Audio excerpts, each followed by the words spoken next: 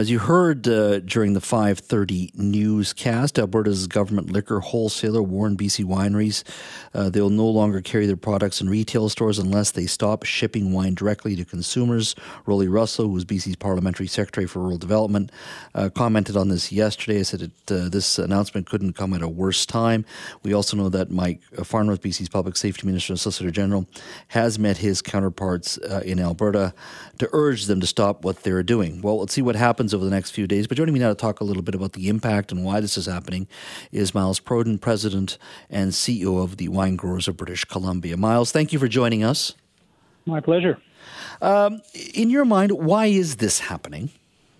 Well, that's a good question, and we just don't have an answer to it. We've been wondering ourselves why this action's happened and what's the rationale for it, and we just are unable to engage with the GLC. Our wineries got the letter qualifying or stating that they had some proof of an infraction. We're not aware of what that proof would be or what the infraction is. We're not aware of any regulation that prevents a winery, a BC winery, from shipping directly to a consumer in Alberta. There is regulations that prevent someone in Alberta from receiving a direct shipment, but I dare say it's probably easier to go after us here in BC by cutting us off of the AGLC than it is trying to track down someone within the province who's actually breaking the law. So when did BC Wines start shipping directly to Alberta consumers?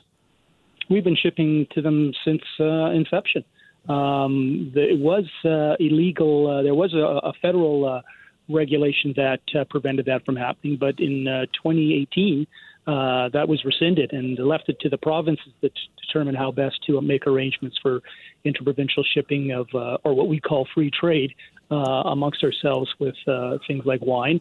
And what we now have sort of is a checkerboard of different types of arrangements between different provinces. Some are more open than others. BC, for instance, allows people to ship directly to consumers here in BC. Saskatchewan's got a program that allows it, as does Manitoba. And we've long reached out to Alberta, which is the second most important market outside of BC for our wineries, for a similar program, but we just have never been able to engage them on a process. If it's tax that they're looking for, we're more than willing to collect and remit it. We just need an agreement and a process to do that.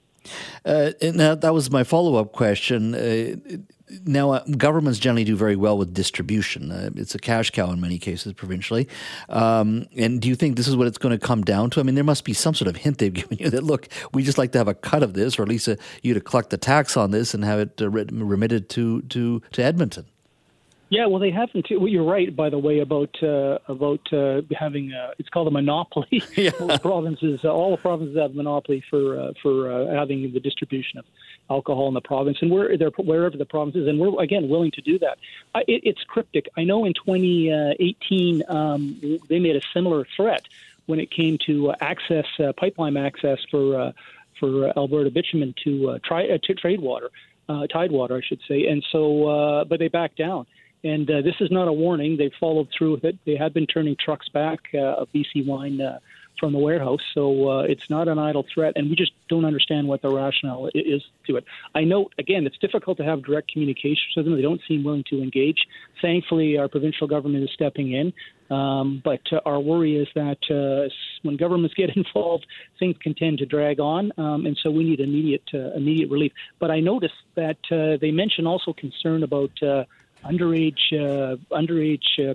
drinkers receiving wine, which makes no sense at all. There's very well-established protocols for delivering alcohol directly to homes. We here in the province of BC, we do it all the time, and there's ways to sign off and make sure people are getting, who are getting it, who are supposed to get it.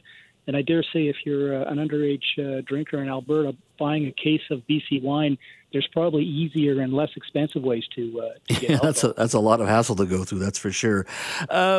You said that Alberta is your second biggest market, so this is a pretty lucrative market in regards to direct-to-home deliveries? No, absolutely. I mean, our relationship with Albertans is long established, and all you need to do is go through the parking lot of a winery in the summertime, and I dare say you'll see more Alberta plates than you will from anywhere else, including BC. So Albertans consider us to be, their local wine region. They come and they enjoy, and more importantly, is they join the wine club and expect to have their wine delivered to them so they can have it year-round. And planning their next trip to the Okanagan or wherever in BC it is to discover the next winery. So no, these are well-established relationships, and not being able to fulfill that demand, we have the product.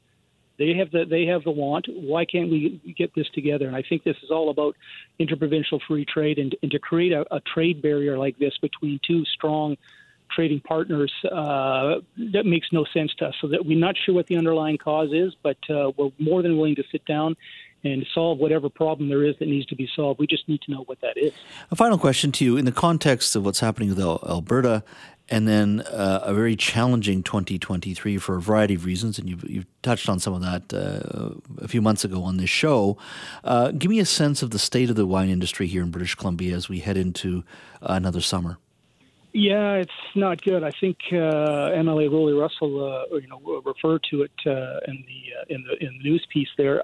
We just came off another freeze event, which is absolutely what we did not need. So back to back has just hammered us that much more.